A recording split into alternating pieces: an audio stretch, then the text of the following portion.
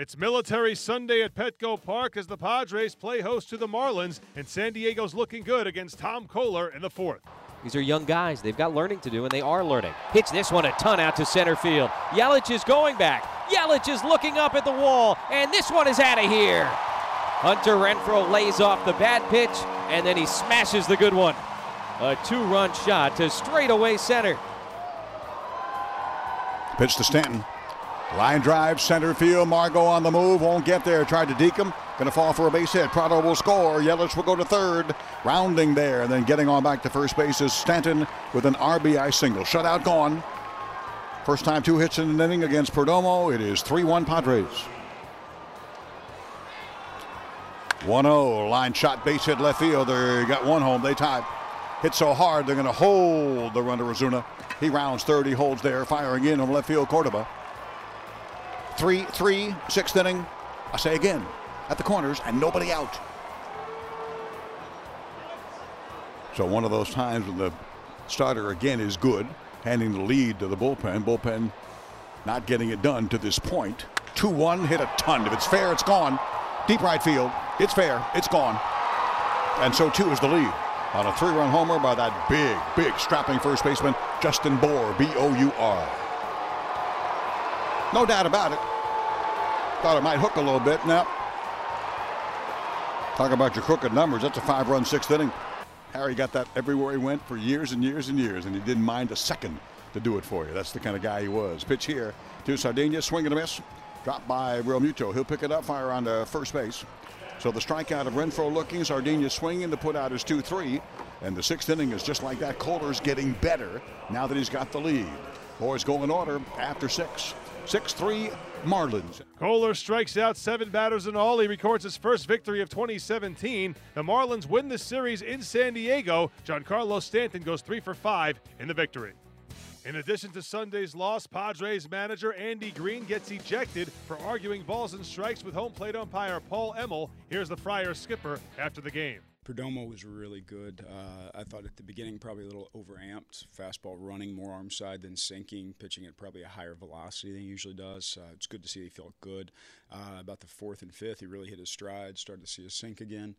And the 6th with the walk and the Prado single and then the broken bat kind of fister into center. It was just where he had been, kind of on the DL. It was time to get him out. And then I think we could have made the play on the Ozuna ball. I think Will expects himself to make that play. That would have been a huge play for us.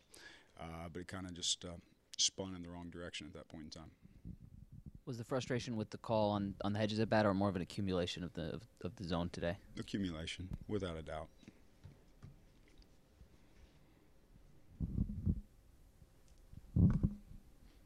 What have you seen from Hunter's past few days? 2 walks, now a home run.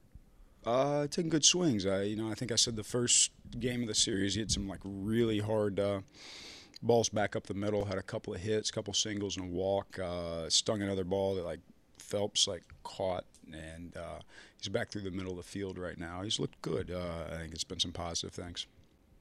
You've got a lot of young hitters. The strike zone isn't supposed to be maybe based on reputation, but do you feel like that has any impact on the way umpires might see a game? You certainly hope not. That's for umpires to answer, not for me to answer. You certainly hope not. There was no point in time where I questioned anyone's integrity, just the calls.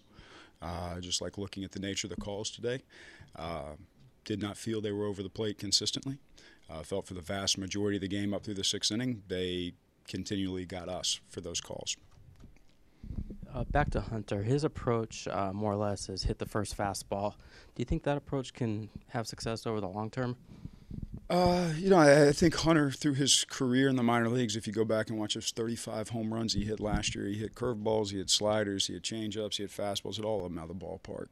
I think staying on the fastball is a good thing for him. The ability to recognize that slider that's going to be down and away and to not pull the trigger on it, that's a challenge for every major league hitter. And I think his first at-bat today, he's going to want that one back. He gets the slider down the way and kind of rolls it over. He doesn't want to do that, but I like him aggressive on fastballs in the strike zone, and I think he's done a much better job the last few days.